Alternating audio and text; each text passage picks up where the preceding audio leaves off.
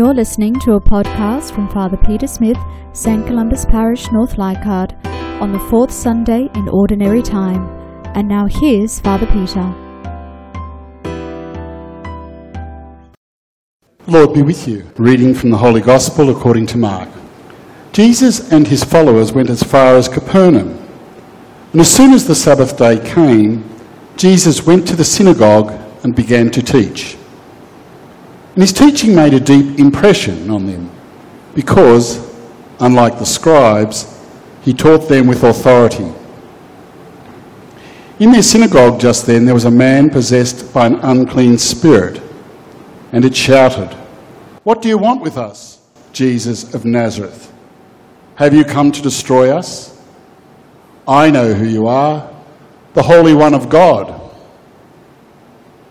But Jesus said sharply, "Be quiet, come out of him." And the unclean spirit threw the man into convulsions. With a loud cry went out of him. The people were so astonished that they started asking each other what it all meant. "Here is a teaching that is new," they said, "and with authority behind it. He gives orders even to unclean spirits, and they obey him." And his reputation rapidly spread everywhere throughout the surrounding Galilean countryside. The Gospel of the Lord.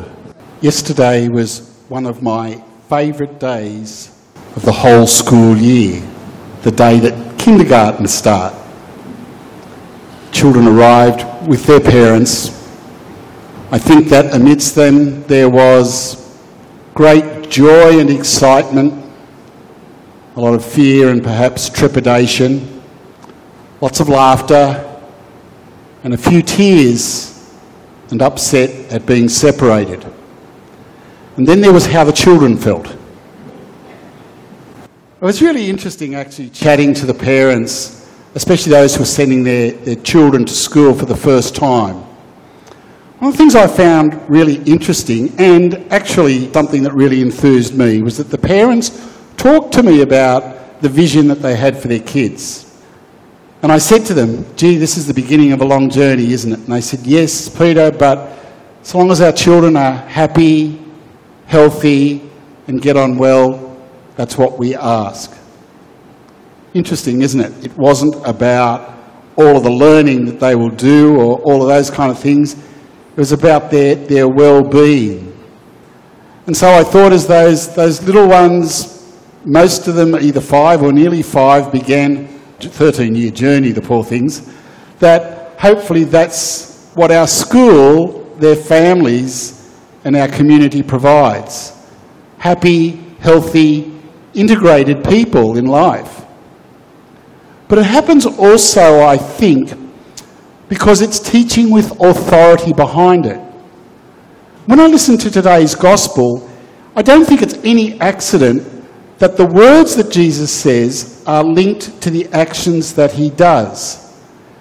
The two of them are actually integrated, not like their scribes of their own time, because they said one thing and did another.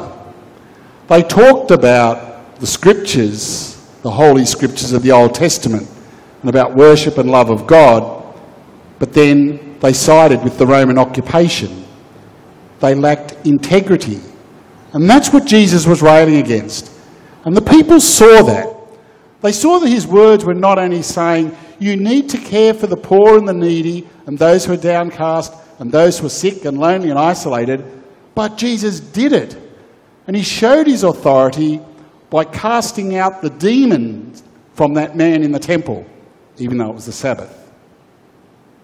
And I think that's a lesson for us today. For me, I think it says to me, you know, it's about our actions. That's how we proclaim the good news. That's how we live the good news in our life. There's an old saying that says you should preach the gospel and, if necessary, use words. And maybe that's a part of how we act is the best way in which we give witness to the gospel, to the good news that we believe in. But also, I think, myself, all of us are on the other side of the coin too. We all have our demons in life.